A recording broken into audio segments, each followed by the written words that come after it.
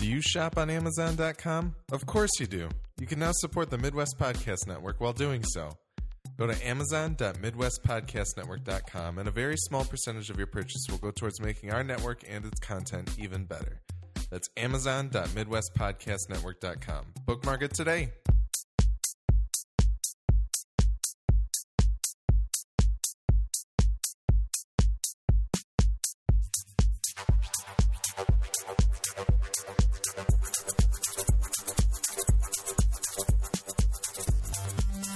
Welcome to the Midwest Film Nerds Podcast. I'm Alex. I'm Nick. And I am Lance. Today we're going to talk about some film news. We're going to do a full review of Noah Baumbach's While We're Young. Before we get to all that, feedback at MidwestFilmNerds.com is where you can write to us about the show and the things that we talk about. You can find us on Twitter and Instagram at MFN Podcast, and you can search for Midwest Film Nerds Podcast on Facebook and Vine to find us there. 248-7335-MFN or 248-7335-6366 is where you can give us a call, leave us a voicemail, and we might play it on the show and talk about it. And Amazon.MidwestPodcastNetwork.com is where you can purchase things from Amazon and have part of your purchase make its way to us at no extra cost to you. Also, the summer movie wager is upon us. Please check out the rules at bit.ly/MFNSMW15. Or you can go to MidwestFilmNerds.com and find the article on there. I also posted it on our Facebook. Please go check it out. It's a lot of fun. So far, there are 0 submissions, which is like 20 people less than last year. So I'm excited. Before we get to all of that, it's a little bit of feedback follow-up from last week. Yes. Nick wanted to follow up with Nancy's email that was read last week. Have we received one in the interim? Has she sent anything new? No, and Nancy kind of, sometimes she's on a delay, so she may not get to this one for a little. I think she's a busy person. This is like a message in a bottle. It'll take a while. Yeah, it might find its way down there at some point. I feel like there's a camera I should turn to. This will be the point where I turn into a different camera. No, I think immediately Alex mentioned Nancy's feedback last week, and I immediately was like, oh, good.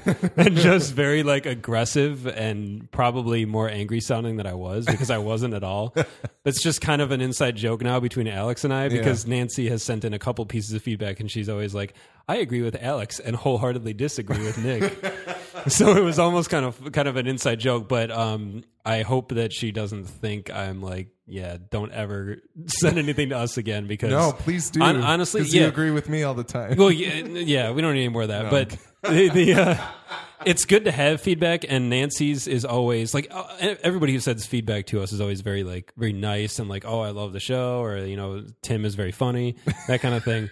But Nancy is always singles in on something we talk about and actually bothers to like relate to something and brings personal perspective to it, which I think is really interesting. Because I remember on our conversation about The One I Love, which was the three of us actually for that episode, she agreed so much with you. Yeah, right. I wasn't there for the actual episode, but I was there for the you just talked about it later. Retrospective. You're right. It was Tim. Yeah.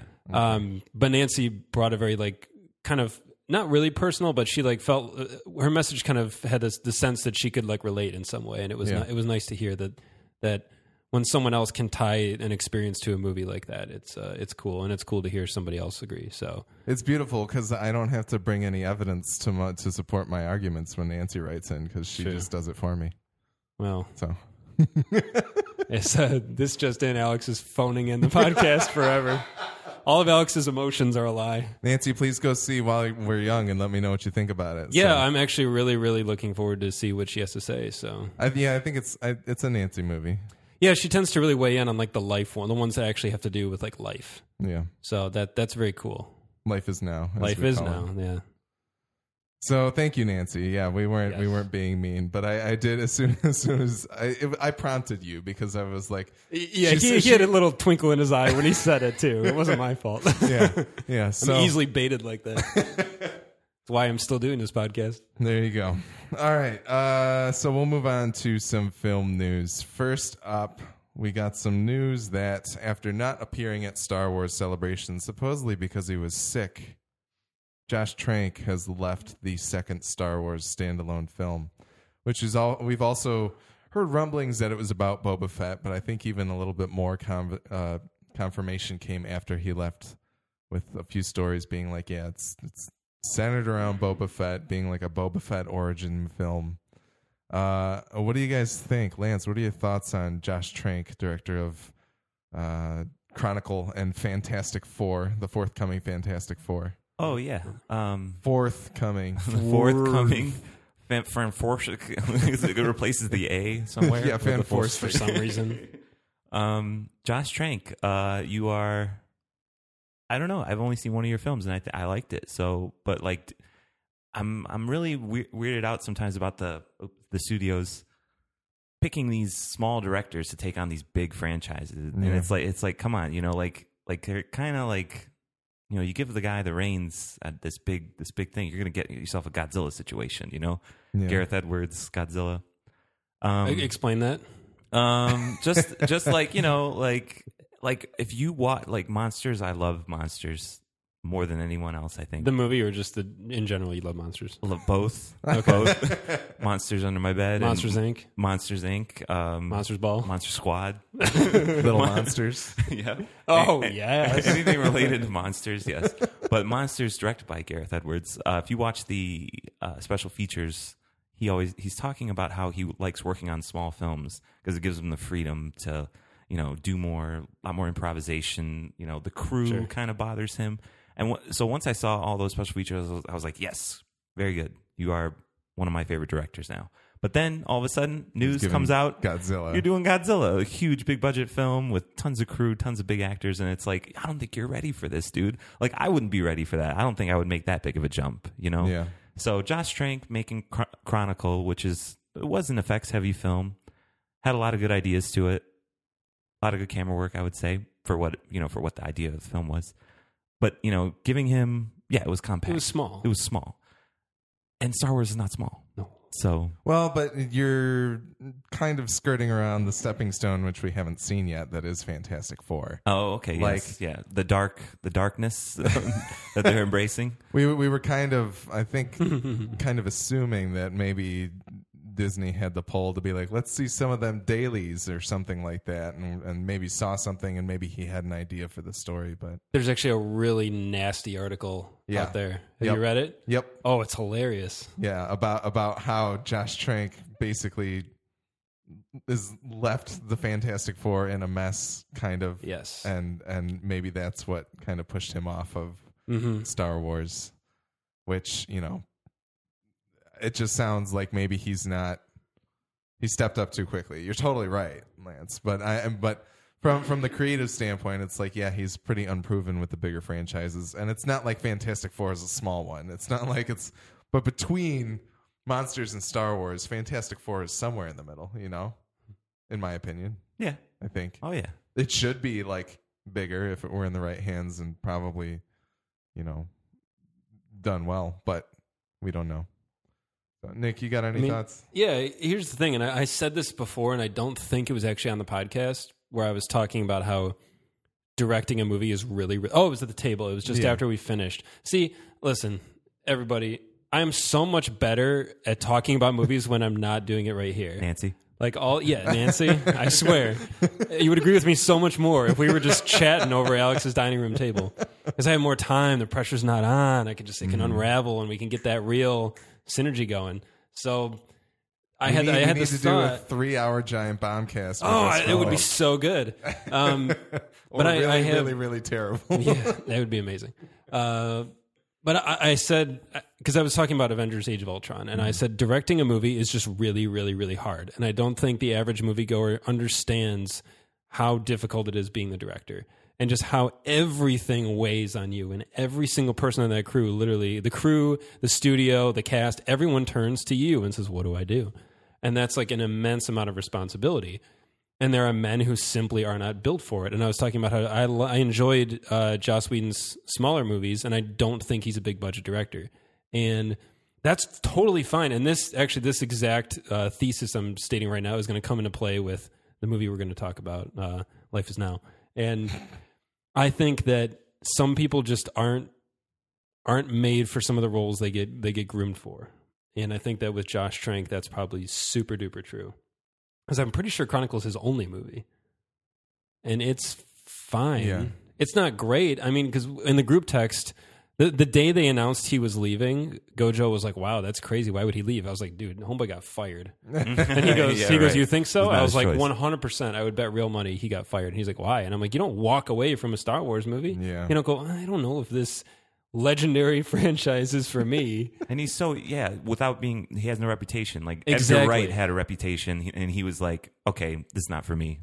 I'll go Right, do something exactly. else. And he's smart enough to know better, I think. He's been around the block a couple times, but Josh Trank and then the story came out and all this. If you read it, it's on the Hollywood Reporter. It's hilarious. And it's basically the studio just totally not backing their director at all, or being like, well, it was just creative differences. They're just hanging him right the hell out to dry. And I loved it because as soon as he got hired, I was like, I'm not convinced this guy is right at all. They even talked to Unnamed Crew, and the Unnamed Crew totally plays to your point and says something like, we needed a director that we could ask, like, could answer our questions, and he wasn't it. Oh yeah, and even on Fantastic Four, they were like, he was clearly overwhelmed and in over his head, and it's unfortunate, but he jumped off the pier a little too quick, I think. And I have the same worry about Colin Trevorrow. I feel that my gut is the exact same way about Jurassic World, that it's going to be a little bit too much. So, I don't know. I think it's definitely for the best. I mean, Josh Trank behind a Star Wars movie is just like the craziest piece of news I heard all year. I was like, what?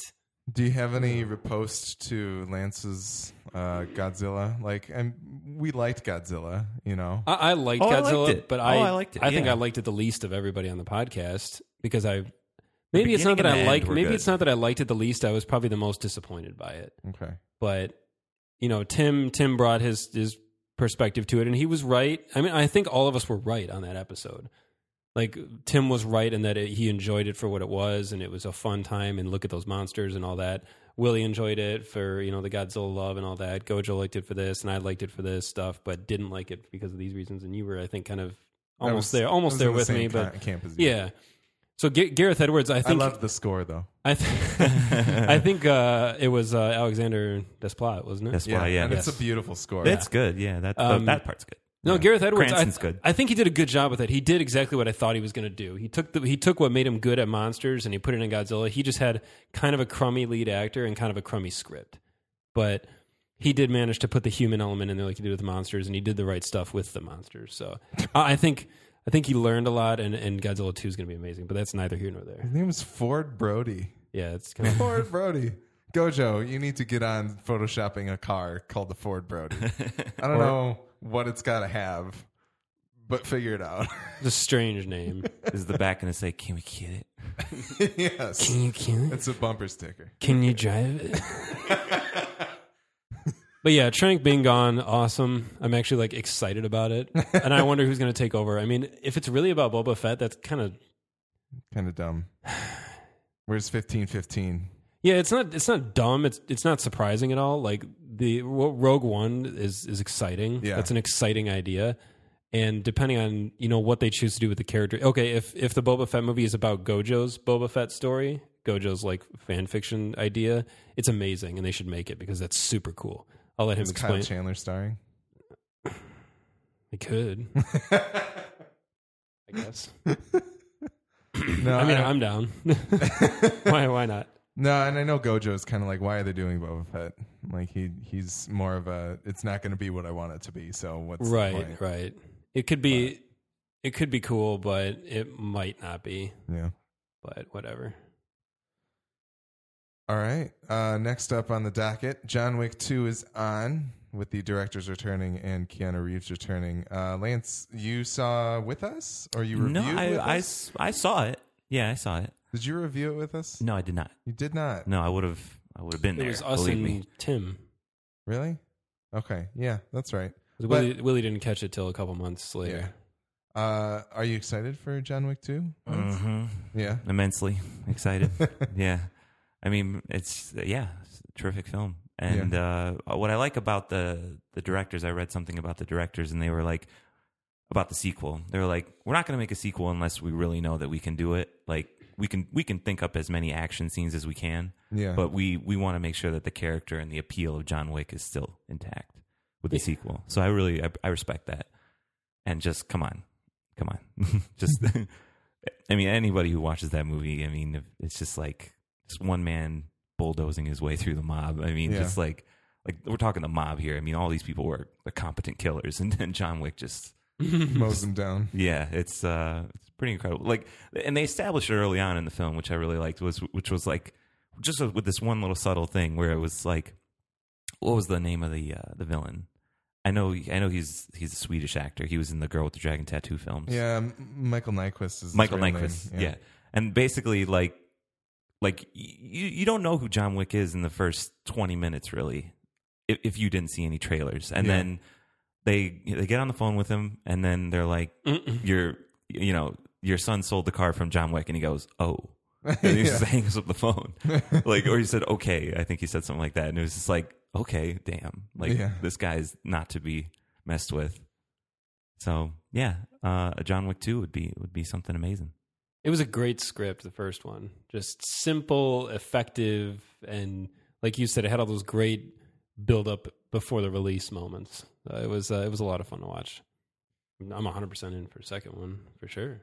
I'm a little worried.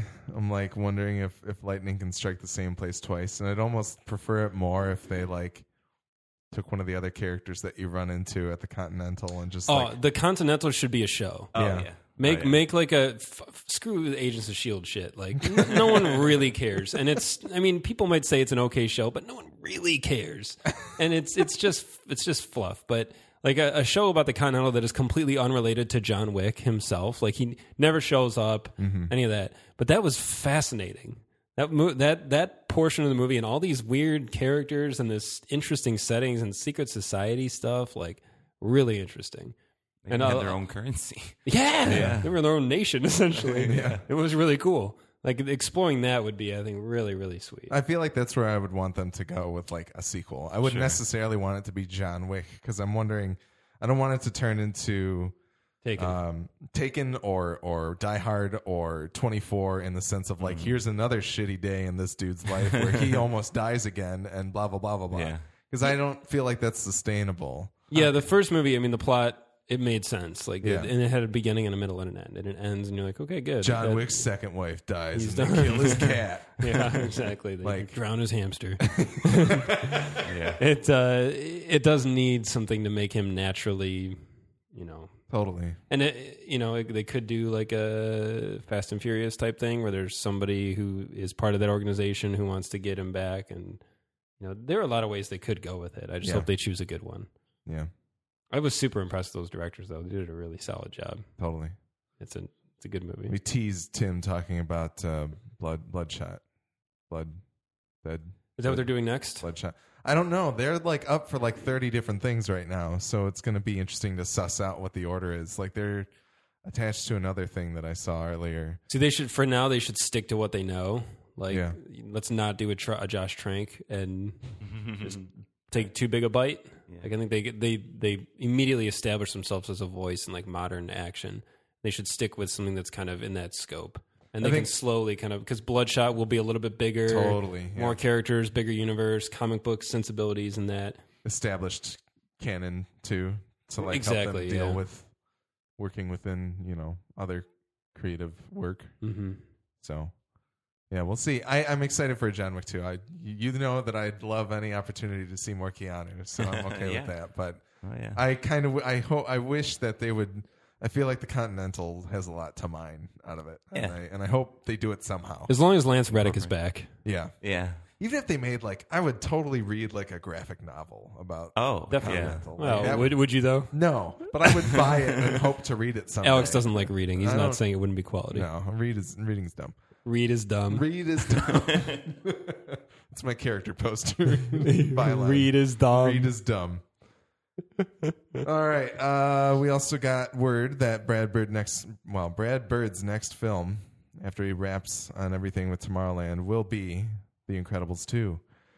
This one's been kind of a long time coming. I don't know how much I know about how you guys feel about The Incredibles, the first one. Nick, what did you think? First one's very good. Yeah. It's a fun movie. It came out like kind of in the middle of superhero movies, so Kinda. it was what, like the Spider-Man era. Yeah, Yeah. it's definitely pre-Marvel Studios, so I suppose that feels like the middle to me, though. that's Kind fair. of when they were finding their footing and that. But it's a really good movie. I mean, it's classic Pixar. Adults like it, kids like it. The action in it's really good. Mm-hmm. I don't like that he's making a second one though. Really, No?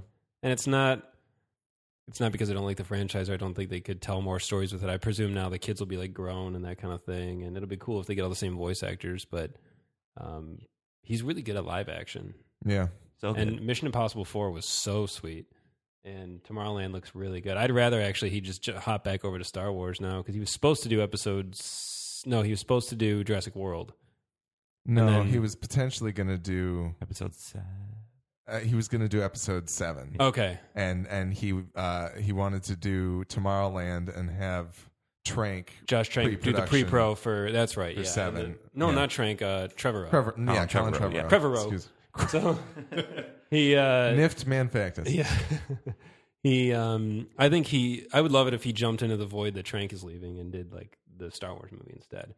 What if Because- he did? So would you want him to do standalone, or would you want him to do 9? Because 9's technically open, kind of.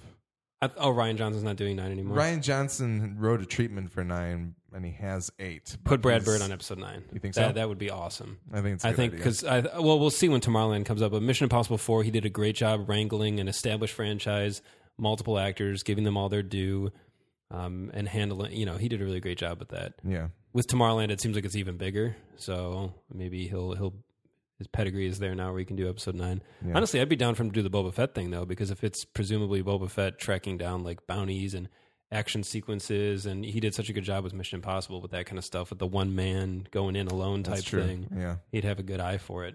But if he's doing Incredibles 2, I guess that is what it is. But Yeah.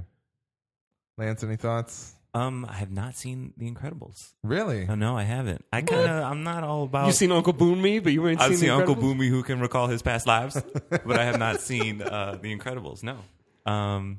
And I've only heard an interview with Brad Bird, and he's a cool guy, and the way he described Incredibles was good, but I still just haven't gotten around to see it. Yeah.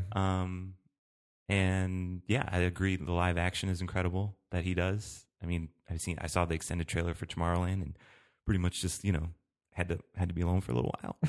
Man, I haven't seen a frame of that movie since. I haven't seen any of it. Oh, Yeah, actually, I don't think I Books. have either. you need to treat yourselves one day. No, man. Going in blind. See, John Wick, I don't think would have been as good if I saw the trailers. I went in super blind for that one. And, Yeah. My expectations were low for John Wick, but yeah. Pixar films, they're good. They're really they do their thing. Incredibles 2. They were good. I was I just don't going to say know they're kind of anymore. losing some of their They're luster losing some now. steam. Yeah, Disney's taking over. Frozen, Especially like sequel wise. Like the only successful sequels are like Toy Story. Toy Story. The, yeah. the Monsters Inc. sequel was good. was- though. yeah, it was okay. I had a much better time with that than I thought I would. Yeah. I don't know. I'm kind of interested if the bubble of comic book movies is how it's going to influence The Incredibles 2. I want to know if they're looking at that at all and how exactly they can play with that to kind of comment on it without, it's not like they can have 6 more Incredibles movies leading into this one to make the Incredible Avengers. But yeah, it is a bit of a bummer that he's not open to do more live action. What really should happen, they should give Brad Bird episode 9 and give Andrew Stanton the standalone. Let's make that happen. Let's get Andrew Stanton back on the playing field. Yeah, where's he because- at? Honestly, What the hell? give Andrew Stanton episode 9. I'm in. Yeah? It'll never happen. Yeah, I think that should happen too. But I have no. a better chance of growing wings, but I think, Going to Mars. yeah. Oh man, That would I honestly, if they said that tomorrow, like, oh, Andrew Stanton, I'd be like, good. What did you think of John Carter? Didn't see all of it. No.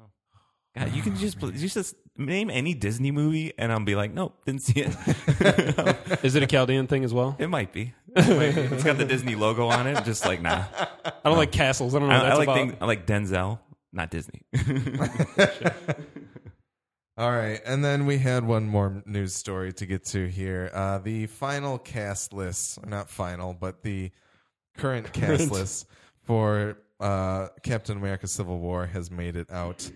And let's see, we've got Chris Evans as Captain America, Robert Downey Jr. as Iron Man, Scarlett Johansson as Black Widow, Sebastian Stan as the Winter Soldier, Anthony Mackie as Falcon, Paul Bettany as the Vision, Jeremy Renner as Hawkeye, Don Cheadle as War Machine, Elizabeth Olsen as Scarlet Witch, Paul Rudd as Ant-Man, Emily Van Camp as Sharon Carter / Agent 13, Chadwick Boseman, John Wick Boseman as the Black Panther, Daniel Bruhl as Baron Helmut Zemo, Frank Grillo as Crossbones, William Hurt as General Thaddeus Thunderbolt Ross, and Martin Freeman is also joining in an unspecified role. Spider-Man. Not to mention Spider-Man is also supposed to happen in there somewhere.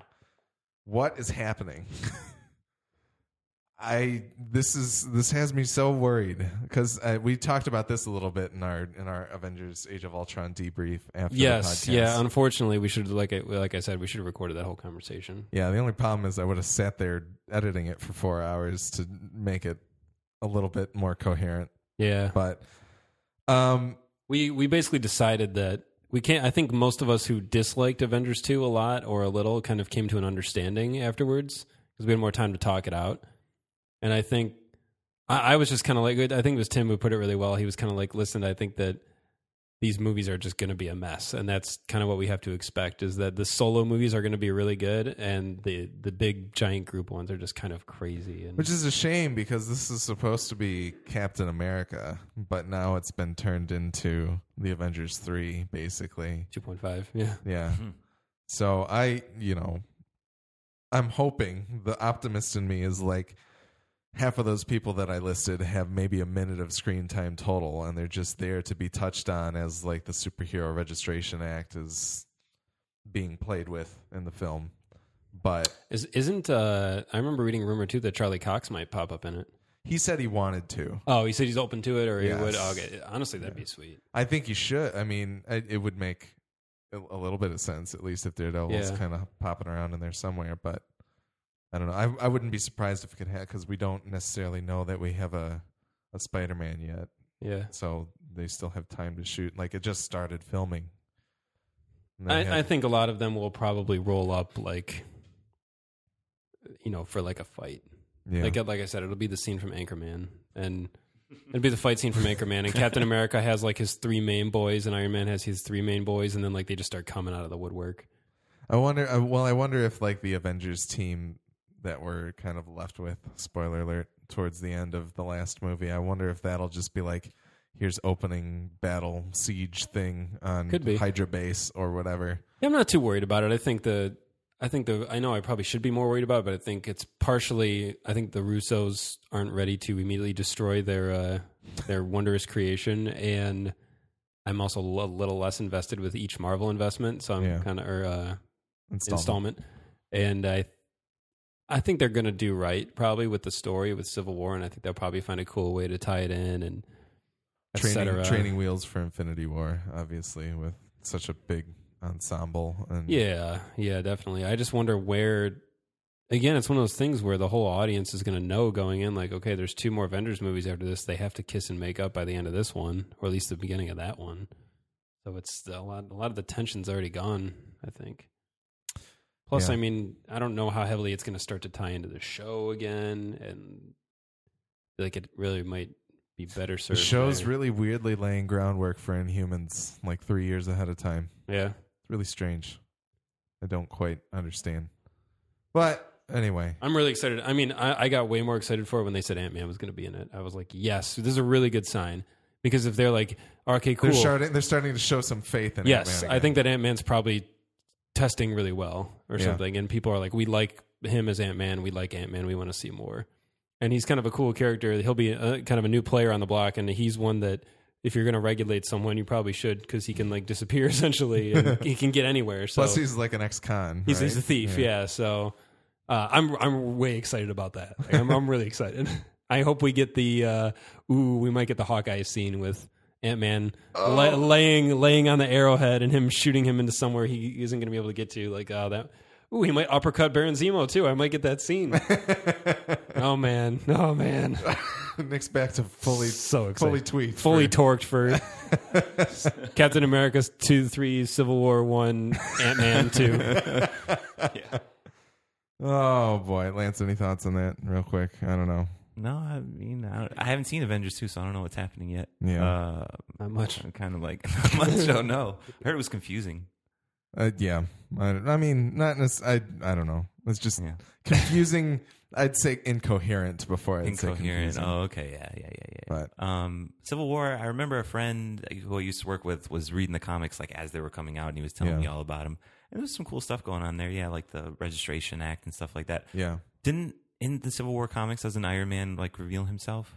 Yes. But he already did that at He the already end of did that, Iron Man yeah. 1. Yeah, so they were So- kind of saying that it's now maybe more of just a superhero registration act so that the government can enlist their help or like pull them into battle, and less about they need to reveal their identities because there aren't that many secret identities in the cinematic universe at the moment. So they're Yeah, not yeah, they're not yeah. like autonomous anymore. They like have to work for the man.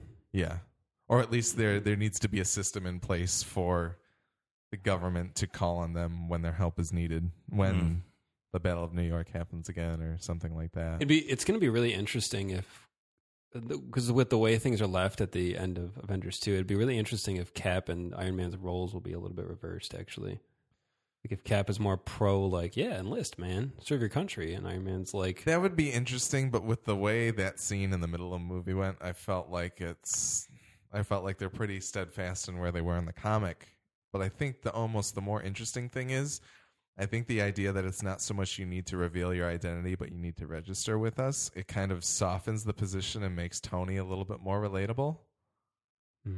Like, I kind of like the idea that they will still be against each other, but I was kind of excited to have Tony be like somewhat of a villain or to take on nobody agrees with you, but I'm really curious because in that scene you're talking about, Cap is kind of like the one who, it's not that he wants to start a fight before it happens, but he's that I want to serve my country guy, and Cap or Tony says to him the line of like, for a guy who's always trying to like not be in a war, you sure are getting roped into him a lot. And then at the end of the movie, Cap's like, he says, I am home, and he's at the army base, and he's like, that is his place. yeah, now. you're right. It might be a little bit. And Tony flipped. wants to get out of it because he's like, isn't that why we're doing this? That's So we totally don't have to true. fight anymore. So it'd be kind of interesting if they flip flop and Cap's like, bro, you got to enlist. And Iron Man's like, I don't want to do that. Maybe Sorry. that's it.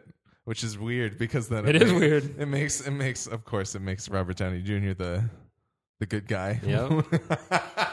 What the hell? It's a Captain America. I don't know. Anyway. Tin Hat Conspiracy Corner. Yeah, Alex's Tin Hat Corner featuring Nick this week. I just want to, man. So enough of that nerd drivel. We can get into our review of Noah Baumbach's While We're Young, also known as Life Is Now. But the IMDb synopsis says, a middle-aged couple's career and marriage are overturned when a disarming young couple enters their lives. This movie stars Ben Stiller, Naomi Watts, Adam Driver, Amanda Seyfried, and a lot of other people, including the ever-amazing Charles Grodin. Mm-hmm. So I don't know if we want to go around real quick just to talk about how we feel about Baumbach as a whole. Nick, you're a big fan of Kicking and Screaming. I know. The Noah Baumbach version, not the Will Ferrell soccer movie. Yes. The Will Ferrell soccer remake.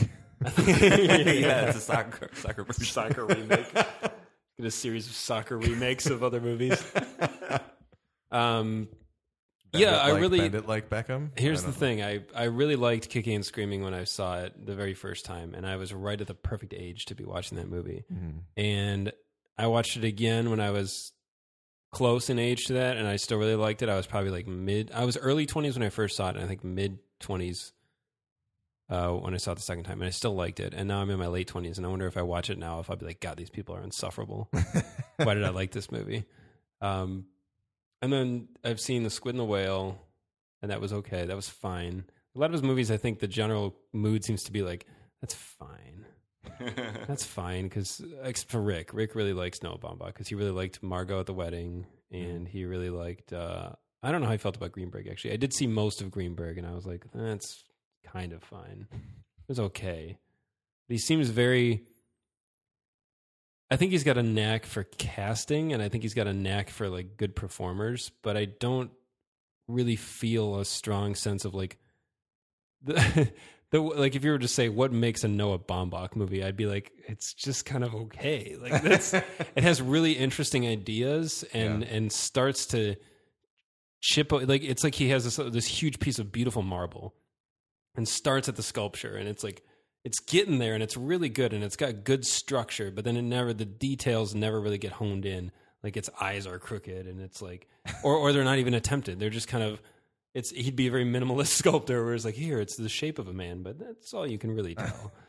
Because his movies always have these great subjects they're about, and then they never really get it far enough in there for me to be satisfied. Okay. I don't think he's a poor director, but I think he could be better. And maybe it's just a little bit lost on me. I don't know. All right, Lance, how do you feel about Noah Baumbach films? Well, the only one I've seen in full is Frances Ha, and I really liked it. I thought it was really unique, and I saw a bit of Squid and the Whale, and that was okay. Yeah, it's fine. It's fine. But yeah, Frances Ha just had this really good feeling about it.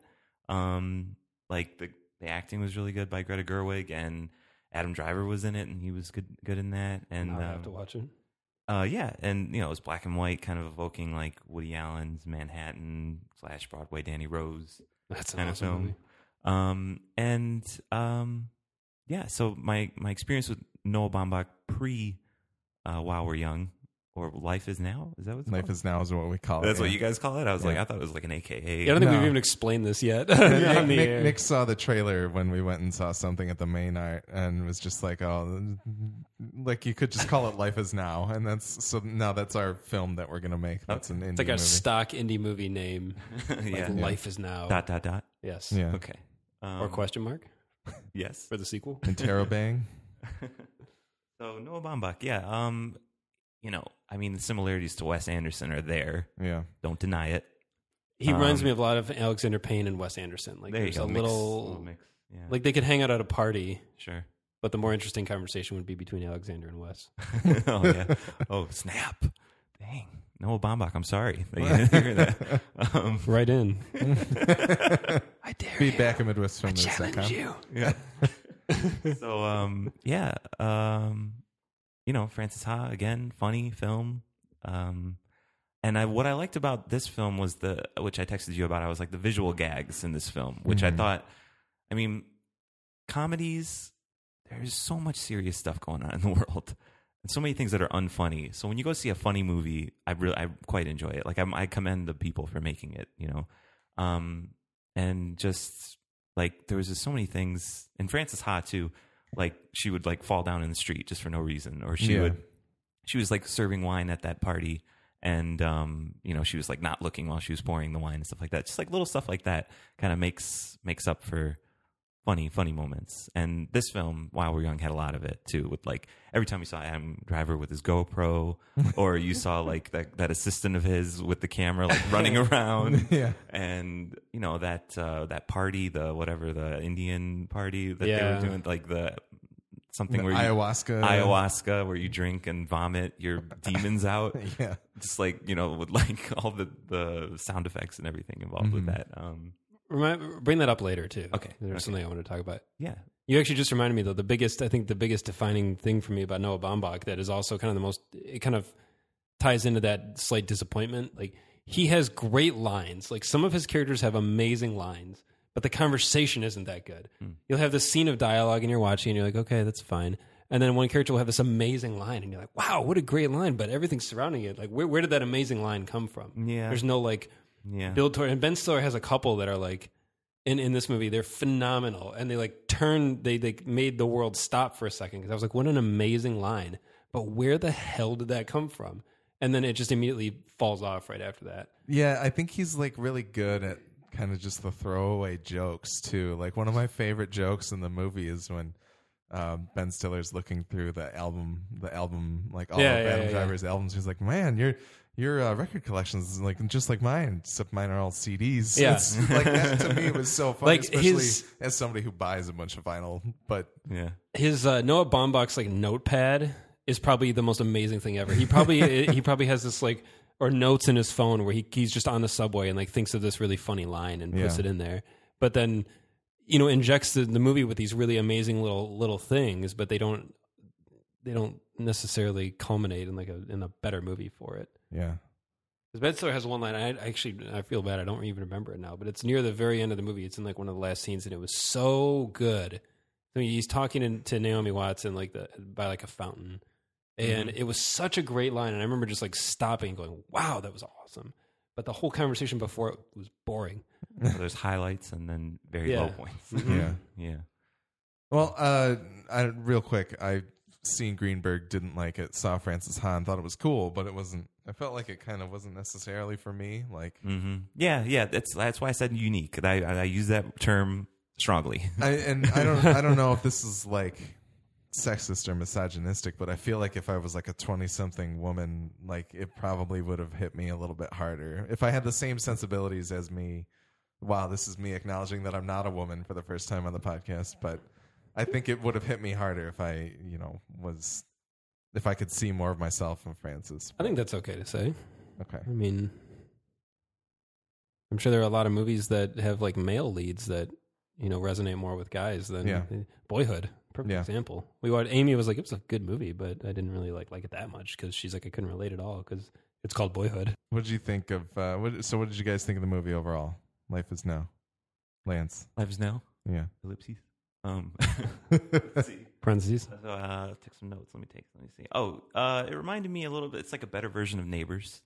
That Seth Rogen film with Rose Byrne. Wow. Like a way better version. Lance, you're the best, man. Because that's all about getting old too. Because they're living right next to a frat house, and and at the end of Neighbors, it's not really a spoiler, but at the end of Neighbors, they're just sitting in their bed and they're like, oh, I love brunch, or like I love having our baby and stuff like that. It's like kind of being comfortable with being old, kind of thing. Learning you're not to even accept, that old.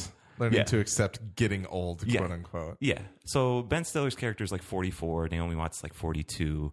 You're not that old, bro. Yeah. But still, like they feel that way, and what this film does well is it plays to both sides. Like being young is cool, but sometimes it's not, and being old can be cool if you embrace it. You know? There's a lot of, like I said, a lot of gags like technology, jabs at technology and stuff like that. Like when Ben Stiller's playing on his iPad and like Adam Driver like wants to like build a table. Like who does that? Like I'm 28 and I don't want to build a table. I don't want to go to like some lumber yard and make a day out of it. I'll just buy a table. Yeah. Like if that makes me old, then I'm old. Let's see. Some other, like there was like, let me mention this now so we don't forget, but like Adam Horowitz in the film, I thought was really good. Because he said something which I would say, which was when he like he goes up to his wife and he's like, "Hey, babe, do you see the slipcover for the CD?" Yeah. And she goes, "What do you mean? Like you have the CD in your hand?" He's like, "No, it's like a cardboard slipcover." And she's like, and she's like, "What does it look like?" And he's like, "It looks exactly the same. It just goes over the the CD." And like she doesn't understand why that's important, but it is. It completely and totally is important to have that slipcover. That is very Lance. Well, yeah. And I noticed later on that Ben Stiller's he's got the slipcover in his hands in one of the scenes. Yeah, he does. Yeah, the Wilco CD. Yeah. So, So where was I? I was talking about Adam Horowitz. Just like Adam Horowitz was good in it. They were like he was like one of the characters that would like look at Ben Stiller and be like, "You're wearing a hat, dude. You're old." Like we don't wear hats, But why should there be this kind of dividing line, And that's what's good about the film is it blends both old and young people hanging out together, doing stuff. And this was an interesting film because the screenplay was a little bit different than Francis Ha, where it was like Francis Ha was kind of like just this girl traveling / working jobs and stuff like that. But this had actually a little bit of intrigue with the Adam Driver character, a little bit of mysteriousness going on. Which was kind of cool when they brought that up with like, it was like just very like something like an added element to the film. Like you don't know what's going on and you're kind of figuring it out with the Ben Stiller character. So I enjoyed that. Yeah, but what do you guys think? Nick? The thing about it that disappointed me is actually what you're just talking about. I think there's two really amazing movies in this movie, and it should have picked one and just absorbed the other and then gotten rid of it. Because there's a really excellent, funny, interesting, touching movie about like, aging gracefully, ascending into middle age, with understanding of it and acceptance and all that. And this older slightly middle-aged couple befriending this young couple, and like in the two of them learning from each other and that kind of thing. Like that's kind of what I thought I was signing up for. And I was like, all right, I'm into that. And the first act of the movie is pretty much that. And I think the first act is by and far the best part of the movie. It's very funny. It's kind of sweet in a lot of ways, and it's interesting. And I think that as someone who's 29 right now, I kind of remember what it was like being the Adam Driver, Amanda Seyfried couple. I remember a lot of those impulses they have and a lot of the way they view the world. And now as I'm getting, a little bit, I mean, I'm, not even 30 yet, but I can see where Ben Stiller is coming from, and I can see their side of the world too.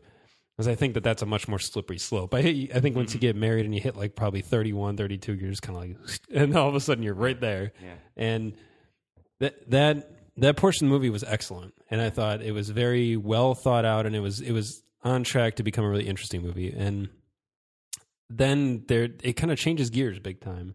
And I get this other movie about this sort of failed documentarian who's stuck in stasis, and he needs inspiration, and he needs to accept change in order to get better, and he needs to learn a lot about himself and collaborate. And then there's this other young character who's this young documentarian who starts bringing things out in him, and there's this other plot with a little bit of mystery, a little bit of intrigue, like you said. And all of a sudden I was like, whoa, the real change? Like this movie just changed completely what it's about. And it's still, and then yet a little bit of time passed, and then it wanted to be the first movie again. It's like, no, wait, I want to be this story about this married couple who had this chance, but they didn't get it, and maybe they want it again. And I was like, man, there's a third movie in here somewhere about this couple who, and it was just too much. It was too much. At the end, it comes back around, though, I feel. The last scene. Kind of, to that story, you mean? Yeah. Yeah. And in the end, all the plots resolve, and you kind of get an ending to all of it. But at the same time, I feel like I was pulled in too many directions, and a lot of it's not very cohesive. And I'm thinking about this one scene, and then all of a sudden the movie's I'm like, okay, wait, I have to put that plot on the back burner. Not everything just kind of evolved at the same time. And I think a lot of that, I think the editing is actually a lot to blame, because man, it was cross-cutting between Adam Driver and Ben Stiller talking and Charles Grodin talking, and I was like, man, I cannot fucking remember what he was just talking about. Too grandiose. That was just big. Way too much. That was like, and I was like, man, ambitious, but come on. Yeah, it was just too much. It wasn't handled very well, and a lot of really great characters, and the performances were very good, and then a lot of the lines were very funny and memorable, like I was saying. But ultimately, it just kind of got bogged down by how much there was. And I feel like a lot of the plots and characters that were interesting got really shortchanged. Because I was really enjoying the Naomi Watts Ben Stiller relationship, and it just kind of eventually gets kind of pushed off to the side, and she kind of doesn't have that much to do anymore, and she becomes kind of a plot mechanic. And I was kind of bummed out by that. Yeah, Naomi Watts deserves better for sure. Yeah. So I liked it. It was a good movie, and it had a lot of good things to say, but it could have been so much better, I think. Yeah, I think I sit pretty firmly between both of you guys. You're not that far apart, though. I think Lance liked it a little bit more than you did, Nick. But I also felt a lot like there were a bit too many different messages going on, and that he could have cut it down into something that really would have hit at the core of any of the topics that he wanted to deal with, and he ultimately didn't quite get there. So I don't know if I have a whole lot more to say about it that you guys didn't already say. But and it almost kind of contradicts itself a lot, or like kind of turns back on itself, because early on it's kind of like, it's okay to like be an older guy and kind of try to blend in with the younger crowd, and it kind of like it kind of has Ben Stiller's back, and it's like, hey, he gets these cool glasses and he gets a hat, so what? And he's enjoying himself. He feels good about life again. And then at the end of the movie, it's kind of like, no, that shit was wrong. Yeah, I feel like that's a little bit of like early on. It's like the denial of, this is totally okay. He's a little. I mean, we learn a lot more about the Adam Driver character, and Ben Stiller's a little bit under the spell, I think, of this charismatic, for some reason, younger person, and it's there's a lot. See. And there's a lot more we can't get into without getting into spoilers, but it's just a little all over the place. Yeah, which is too bad, because there's a ton of potential. Yeah. Ultimately worth seeing, though, you think? Yeah, it's not a theater. Doesn't demand you go to the theater. You may not be able to find it in a theater near you. That's true. I really want to hear. I would love to hear about the movie from the perspective of someone who's like in their early 40s. I think it would be really fun to listen to thoughts. So if we have any listeners that are like late 30s, early 40s, and you check it out, write in, please. Yeah. I want to know. This is literally something I can't talk about yet. I need to watch the movie again in 10, We'll get back to you in 10 years. 10, 12 years and go, oh, yeah. Yeah. All right, Lance, any final thoughts you think worth checking out? Yeah, I think people should go see it. Yeah, for sure. It's a comedy, and you'll laugh and you'll enjoy it, and Yeah, actually, we were laughing out loud quite a bit. yeah. My Ben Stiller- girlfriend was very loud. Yeah. She was like, I mean, granted, we were in a theater of like 9 people, but Not even. I was like, man, she's annoying the people behind us for sure. It was really funny. She was very vocal. Yeah. There were definitely some belly laughs to be had. Yeah, good Yeah. stuff. I mean, it's. I don't even want to call it light comedy or lighthearted because it's not lighthearted. It's not, and it's not like Heavy. it's not heavy either. Yeah, No. there's dramatic aspects, but not huge. I mean, there's just a couple instances where you feel like things got serious, and then it goes back to just the normal. It's about life, really. It's observational kind of humor, which was cool. Picked up on a lot of things that we do today, like cell phones, like grabbing cell phones right now and looking at them, and not paying attention, and so. That's what people do, and that's what we do as a society. I'm going to lump myself in with everyone.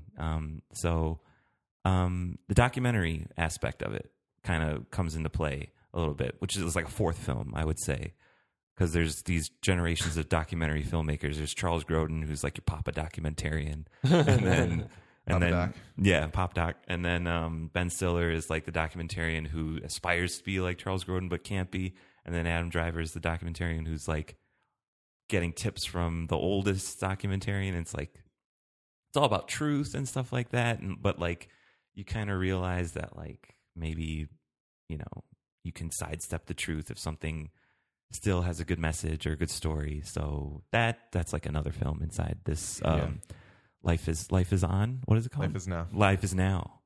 Life is now. Life is on is the Life sequel. is on. Yeah. Nice. Yeah.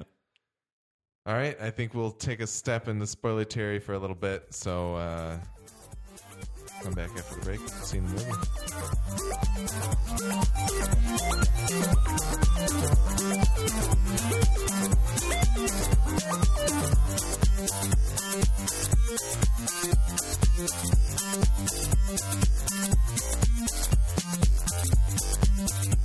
Here we are in spoiler territory for Life is Now.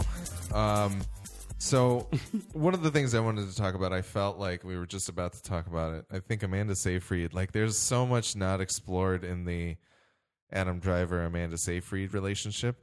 Like you really only get hints of like the disintegration of their relationship.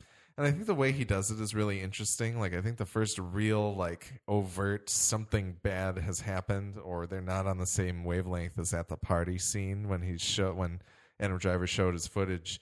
Mm-hmm. And there's just kind of this passing moment between Darby and whatever Adam Driver's name is. They have this like quick little fleeting moment of like, oh, can you do this thing? And he's like, no, I got this blah, blah, blah, blah, blah. And she... Yeah, can you get me a beer? I asked you like 30 minutes ago. Yeah, and so she like and Baumbach kind of like lifts her voice over the rest of the soundtrack where like you could it was interesting. The moment stood out to me and I thought that was cool, but I feel like you don't really get a sense as to why it's disintegrating. Like you get a little bit of it like, oh, he was neglecting her.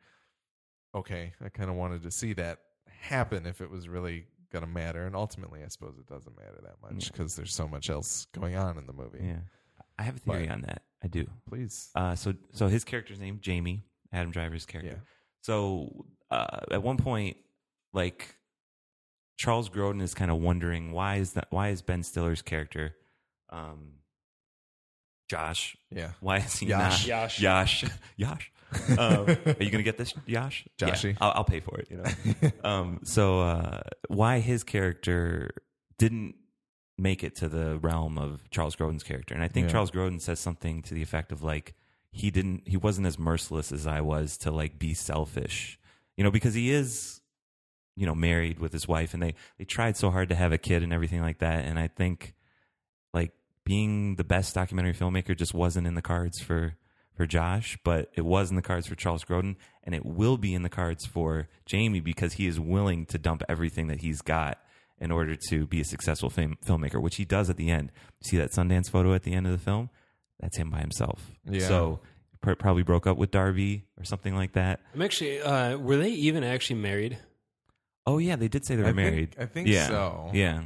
Because at the end of the movie, she's like, I'm going to She Florida. kind of pieces out. Yeah. I mean, I was think- wondering if it was part of the ruse, like if they were dating but not really married. Well, they said that they got like the way that they got married. I forget was very suspect because even like Ben Stiller said and their vows in an abandoned water tower, and yeah, exactly. So it's was like hilarious. I don't know. Was anybody actually there? Was it actually recorded as like a legal marriage? Like who Yeah. knows? Yeah, But right. no, that's interesting because and I think it's totally. I think that's there, Mm-hmm. but I think it's like the whole their journey together, Darby and Jamie. It's not. It's very perfunctory. It's not really. It's very underwritten and maybe by purpose. And I think everything with Charles Grodin is there. You do kind of see that Josh's there's a lot of like Josh's inability to collaborate, but Jamie kind of can do that, and Jamie's taking advantage of these situations where Josh doesn't feel like he can, and because Jamie feels like he can compromise, he can. Or he can do what he needs to do to get where he wants Steal to go. her history. Yeah. So I think a lot of it is there. It's just there are a few things that feel like I had a disconnect with respect to Darby. It didn't quite all make sense to me. But I wanted to say real quick, one of my favorite moments was Charles Grodin just looking at the bowl of Oreos. Like, this is an hors d'oeuvre for you kids. yeah, that was hysterical. Disconnect. It was really, really, really funny to me. Yeah. I enjoyed that. That and the record collection line were probably my two favorite moments in the movie. But Yeah. Nick, any spoilery thoughts? I was disappointed when the movie ended with how naive Ben Stiller was. I remember talking about this last night, that I felt like a guy his age in the business he's in would be a little more hip to the game and understand that people will cut each other's throats and people will stab each other in the back if it means getting ahead, and they will steal from each other. And I think that especially a guy who hoards credit like he does would do so for a reason. Yeah. Not because he's just a selfish, childish kind of dick, but because he would understand that if he wants to make it, he needs to do it himself. And it was kind of frustrating to see him at the end of the movie just melt down. I didn't like that scene. It just made me feel kind of sad. Yeah. It wasn't really even when it showed Josh with the GoPro, it just kind of bummed me out. I was like, man, this movie gets kind of dark. Yeah. Because like Jamie's a kind of a bastard, and like he's so endearing at the beginning, and it's fine if the movie is gonna pull a switcheroo and make you kind of hate him. That's totally cool. But it gets pretty dark, and by the end, Ben Stiller's just kind of pathetic, and I was kind of bummed out. I feel like I think it's the most Alex thing you've ever said. Because you don't like the idea that Ben Stiller with like him, Ben Stiller's ideals of like, there's truth out there and we should be true to it and everything gets totally shit on by the end of the movie. Like that to me is super disappointing as well. Yeah, it does. Yeah, and I'm not as disappointed in the message because I know that. Yeah. Like I understand that in like whenever documentaries come out, noteworthy documentaries, and then it inevitably gets revealed that some things were Like, staged. they crafted it. Or there's a bit of a bias. I'm like, yeah, no shit. It's impossible to make an objective documentary, and that's kind of, or if you do, it's just boring. it's just a news report at that Yeah. point. And yeah, and like I remember when Michael Moore was first like really big and making a splash, and people were like, "Oh man, his documentaries are so good." And a lot of people are like, "They're not really documentaries though, because they do talk about real things, but they're so heavily slanted towards a certain viewpoint that inevitably that you have to wonder just how documentary is it." And so that's why it's kind of alarming, I think, that Ben Stiller's character would come this far and be around for so long without ever really getting that. It's kind of sad. And it kind of makes me sad for like me and for everybody, because like how delusional are we about a lot of things in our lives? You know what I mean? So again, there's a great story about that here in this movie, but then there's a whole bunch of other shit that's in this movie too that's really interesting. And so it kind of, I don't know. There's just a lot. There's a lot going on, and there's a really great kind of Not dark. I didn't mind the dark stuff. I just didn't like that it was in this movie. If there had been a whole movie about this Ben Stiller character who was kind of a little bit of a drag and all that, I'd be totally fine. I'd love that movie probably. But then the movie sets him up as this like really like nice, funny, like he's a day late, dollar short kind of guy, but he's entertaining. And then to see him just get just rained and shit on and just like self-doubt and all that, just the end, he's just reduced to just kind of just real sad sack. And I was like, that's a bummer. The movie set him up to be way different. Yeah. So it's... Well, he fights the whole time. He struggles with what he believes in. And the very funny scene where he goes to pitch his movie idea to the guy, to the investor. Child. That was hysterical. Yeah, the guy who he's like, so this is a movie about like he said something about like, I don't know, suicide, and he's like, "There's gonna be people killing people in it." Like the guy just picks up on like just these keywords, just like how we pick how like young people do Google searches, you know. And he's like that guy's like so tense and impatient that like his phone is going off, like texting, and he has to get on it. And then by the end, he like grabs his phone. He's like, ugh. Like he's just drivel, just can't even think for himself. He was hilarious. I thought he was one of the best parts because he perfectly reflected like the movie industry. Like, tell me in 3 sentences what your movie's about, and I will decide if we can sell it or not. Like, we'll make it into a thing. And Ben Stiller couldn't do that because his idea was just like this movie, like way too big and bloated and about too many damn things. Like, if you were to pitch While We're Young to me, what would it sound like?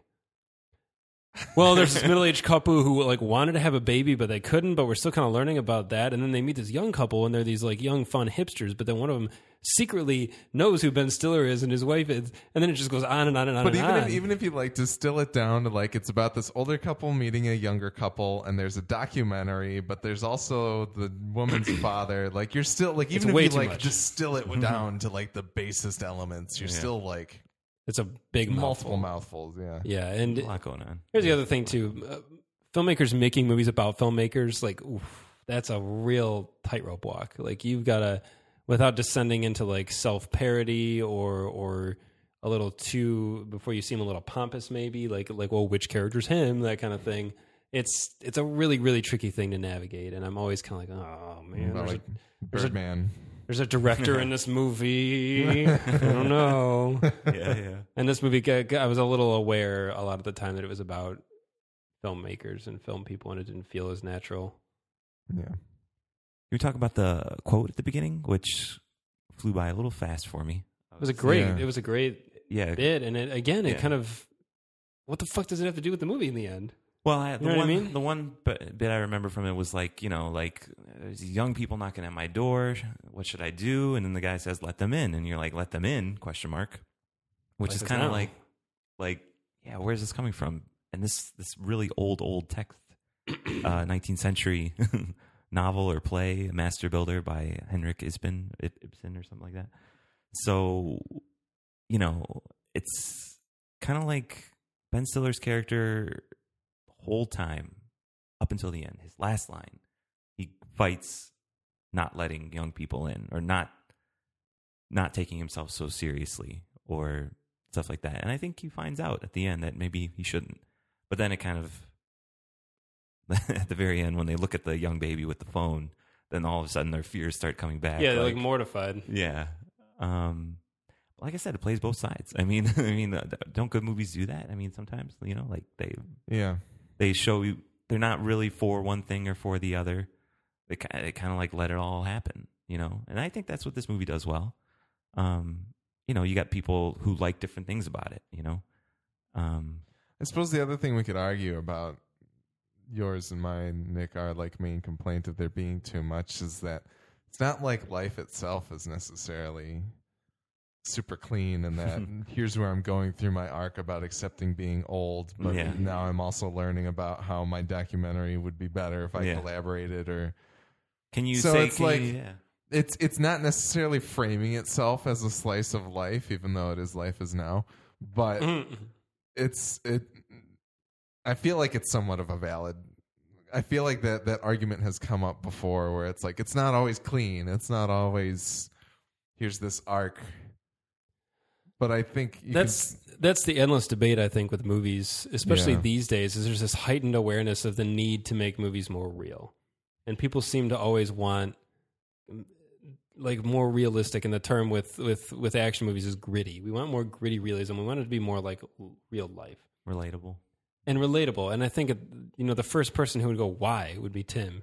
He'd be like, why?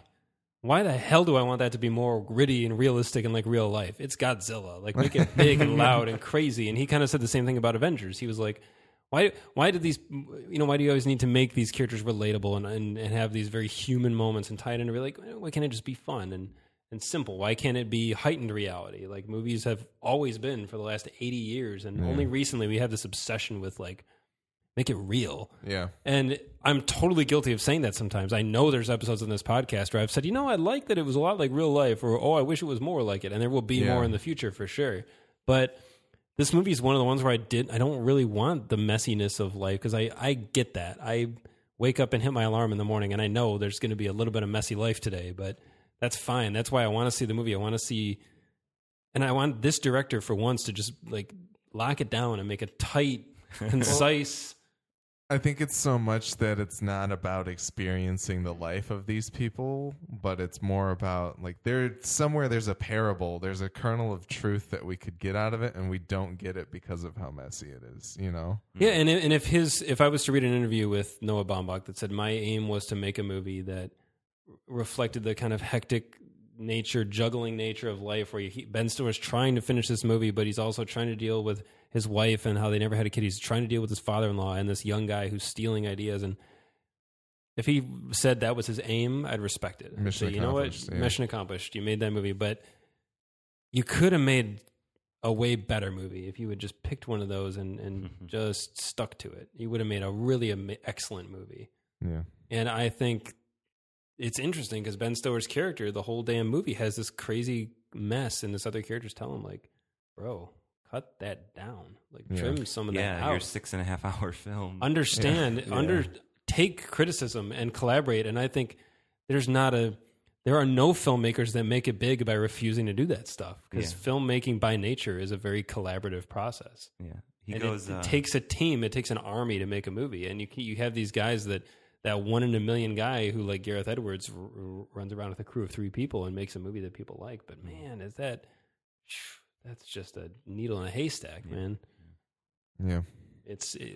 We learned that. I mean, Lance, we had the same film production class together in college, and one of the things we had to learn was like you need to have fresh eyes look over it, like he says to Charles Grodin. Like, I need a second set of eyes to look at this thing and tell me what to cut. And I remember when I made my movie, he would be like, "Cut this part. You don't need it." I'd be like, "But I like it." Yeah, right. It's I filmed it, and I wrote it, and I like it, and I know what I went through. It's the Jaws story all over again. Spielberg fighting to keep the shark in the movie, and the editor going, "Nope, screw you, shark's gone." And he was so mad. Yeah. He was so mad because he fought for that, and he fought to make it work, and he knew the heartache that went into making those scenes. And she's like, "Too bad they don't work. See ya."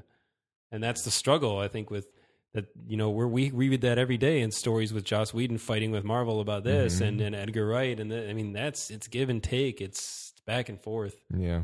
By nature. And I think the fact that message is kind of in this movie, and yet the movie couldn't do it, it's kind of funny. Listen to your own advice, bro. Yeah. All right. Any final thoughts and spoiler Terry here? We're running a little long. I mean, there's so many good moments that I think seeing it again. Really, I think seeing it again and seeing it when you're older, maybe it may be way better. I did want to ask you, Lance, because you really like documentaries. You're the person I know of all my friends. You're the one who likes and watches the most documentaries. Yeah.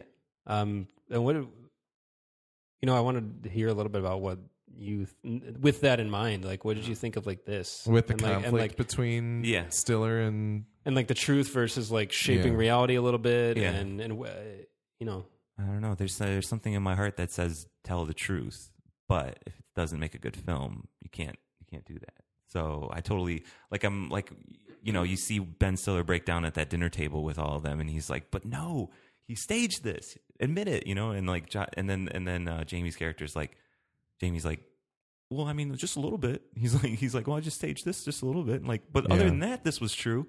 And it's like, I feel like yeah, films, they're not real. You're not going to get close to telling a real story once you cut, once you show a close up, once you take something out of context. You're not going to be able to tell anything real. But get as close to real as possible, I think, is what I feel is good about documentaries. Lately, documentaries, they've been dramatizing a lot of stuff, which I'm kind of over. Yeah. I want them to go back to... Did you watch The Jinx? Yeah, I've been watching The Jinx. Yeah, I haven't finished a lot it. Of dramatization in that. Yeah, which I believe you have to do in order to tell a visual story. But man, how stylized do you have to be to tell that story? Mm-hmm. And like Serial, Serial is a good one where it's like they add music and everything like that. Mm-hmm. It kind of manipulates you. Yeah. I think you raise a great point too. I mean, the minute you hit that trim tool and you decide to take something out and put things in an order you want, you are shaping it into a certain way. Very much so. But I think the importance is there's people that actually pay attention to the fact that they're towing the line of like, I still need this to be real, but I also want to craft what I think should really be taken away from it. Mm-hmm. I think those are the ones that really hit us. Those are the ones that are like, this is still getting to the truth of the matter, even though I'm taking a different route to get there than what the reality was. Yeah. Yeah. Charles Grodin's all about, he's like, I don't think that really affects the film, is what he says. And that's part of, I think, the acceptance of what the Ben Stiller character needs to go through is kind of like, this shouldn't be that important in my life. I'm getting older. I want a kid. That's what should be in my life. And, I guess if you wanted to end on the final line of the movie where he says they're not evil, they're just young, and that's kind of what you have to come to realize. Like, stop fighting. They're not evil. Yeah. I read a great quote once, and I absolutely cannot even begin to give credit to where it was from because I don't remember it, but it was funny. Somebody's saying, people have been saying kids these days for centuries. Yeah. Like every generation at some point is going, kids these days. And yet the world moves on and everybody's okay. Yeah. So it's interesting. But I mean, you also raise a good point when you talk about Jinx. The Jinx. I don't have no idea what you guys are talking about, but it's HBO. Robert Durst. He committed like a bunch of crimes. And he's allegedly, and it's all about allegedly, and it's all about how like OJ. He keeps on getting away with it, and he confronts this filmmaker named Andrew Jarecki, who directed a film based on the events of fiction film, a fiction film based on the events of Robert Durst's supposed life. So when you say it's heavily dramatized, do you mean like there's like recreations, or are they just tons of recreations that that kind of like. They try to make you see how the crime was committed, but it's a lot. It's heavy. We're at a really weird point for documentaries too, in that because the huge advent of like reality TV, I think, makes a lot of people like think they want documentaries, but then they watch like actual good ones and go like, oh, that's a little dull. It makes me worried that documentaries in the future are going to have like very like heavily staged pieces and like overly I don't like the direction. Stylized. I don't like that. Like reality TV, even like thinking about the amount of staging that goes on there too, and just people people that are addicted to reality TV, I don't think they even realize like everything you're watching is predominantly fake. Yeah, it's not reality anymore. Yeah. I wanted to touch on one more thing. There was a point towards the end of the movie where, during the cross-cutting between Charles Grodin and Jamie and Yash, that I was wondering if Charles Grodin's speech was going to align more with Jamie. Like, that's what I thought it was going to show. I thought that was how they were going to tip the hand instead of being at the table and having that argument ensue. And I said that to Nick, and then Nick was like, but Charles Grodin says something to Ben Stiller about, how Josh is always... He believes in the speeches still. Like, he's still... He said that to Naomi Watts. Yeah. So Josh always believed the speeches, and like... And he even says when he shows up, he's like, your speech was wonderful. Like, yeah. And that, like, I wanted to capture that point in this because that, to me, I was like, holy, well, yeah, it didn't necessarily play the way that I was thinking it was going to, but is absolutely where Charles Grodin's pretty clearly aligned with where Jamie's techniques are, and Ben Stiller's kind of left in the wind of the idealism that he thinks his father-in-law actually is, wherein maybe he's not. Yeah, it's too bad we didn't capture that last night because the way the conversation Yeah. evolved was very beautiful. Because Alex said something like that, and then I said that to you. I'm like, remember Charles Grodin said though, Josh always, Yeah. and you went, Yeah. like yeah. your mind was blown because you didn't even think about it. I don't remember how it came up, but yeah, that was a good scene too, and it is kind of sad still too because Charles Grodin gives a really great speech from, Totally. from what I remember because it's Yeah. intercut with a bunch of other talking. And the music. Yeah, James, but it James was Murphy. Yeah, it was a good moment, and he had some great lines, and it was very very eloquently delivered by Charles Grodin, and then he descended from the stage, and I was like, oh, that was really nice, but it feels like a little bit of hogwash. But and as an old man, he probably means some of it at this point. Yeah. 'Cause But he's on stage. He's talking to everybody, He's you looking know, back so- on his life, and he's Yeah. probably a little bit like, those were some great times, and wonderful stories, etc. And he probably means more of it than he used to. But at the same time, it's kind of interesting to think like, yeah, well, he said a lot of nice things in the past too, and Yeah. in the back of his mind, it was like whatever. Yeah. Yeah. And What- it just goes to show you too, like making it becoming famous like that.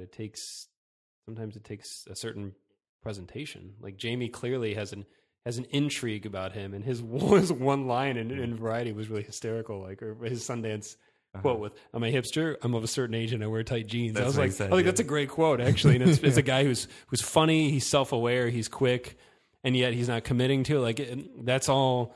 Like, great, and it reminds me of like It's an early engaging persona. It reminds me of like early David Bowie when people talk about the way David Bowie was, and he very carefully designed the way he was and the way he appeared. And there was a really hilarious thing I read where he would get to interviews really early and try to sit in the most interesting part of the room and just stare and like wait to try to look. So someone would walk in a room and go, "Oh wow, look at him there," and he's just seated in like a corner in a pool of light, just looking out the window, like contemplatively, where he's just sitting there like waiting. It's really funny. Such a Bowie thing to do. Yeah. And exactly, that's what we kind of say that kind of stuff now. Yeah. And that's kind of the way Jamie is, where he wants to make himself look a certain way, and he's got a little zoom control. He wants to make Oh, himself. so funny. That was he wants so to make funny. and he wants to Yeah. make himself into this thing beyond, almost larger than his movies. And Charles Grodin almost seemed that way at times. Like Yeah. the name began to overshadow the work. It's interesting. So glad you mentioned Bowie because he's in this movie. His song is, I Yeah. should say. You heard it right. Yeah, I think so. The kids song, the little lullaby in the beginning was Golden Years as Oh played yeah, on yeah, the- yeah. That's Yeah, right. And then which it was at good. the end. It was Yeah. in the credits, and I think it appeared somewhere else too. Yeah. Yeah. At some point. But What a good use of song, I'd say. yeah. Yeah, Very that's telling. good. All right. Well, we went a lot longer on this movie than I thought we Oh, would. yeah, but I think Garnet it was good Give some discussion. Yeah. Feedback at MidwestFilmNerds.com. Let us know what you thought of the discussion that we had, or anything else about the show. Or Nancy, let us know that you're never listening again because Nick is a dick, but he's not. It was fine. I'm so sorry. You want to stay tuned for my thoughts on Mad Max at the very least. Yes, next week, Mad Max. Finally, after all this time. We're going to try real hard to get a Mad Max retrospective out this weekend. If it doesn't happen this weekend, I hope to God it does, but if it doesn't, it'll be out very soon. So you may want to wait and listen to that before you listen to next week's show. But at MFN Podcast on Instagram and Twitter, search for Midwest Film Nerds Podcast on Facebook and Vine. We are in Stitcher, the Stitcher Radio app. We're also on iTunes, of course. Please go and rate and review us on there. I haven't said that in a while, but it does help us quite a bit. MidwestFilmNerds.com has all of our previous 126 plus bonus episodes and full show notes, including timestamps, so you can skip through the nerd drivel and the spoilers if you wish.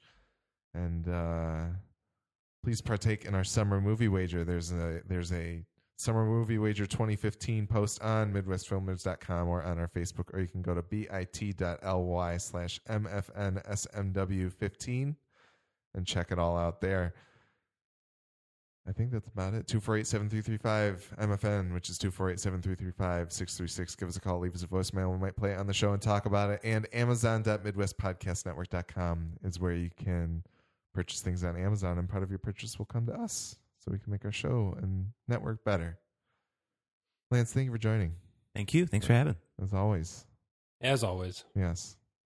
Hopefully we'll see you again soon. I'm Yes. sure we will. Yeah. You have a review for Spring that I still haven't posted on the goddamn website. Everybody go see Spring. Well, you can't see it because it's not in theaters, but you need to on-demand that shit There you go. now. Is it on Amazon? It's on Amazon, Okay. and it's on Vimeo, All right. and pretty soon it's going to be a Best Buy exclusive for Blu-ray. All right. So check it out. It's a great film. Check that out. His review. Monsters are in it. I love monsters. I'm going to pledge Awesome. to have that posted this week. So please come check that out as well. Kyle XY, go watch a movie.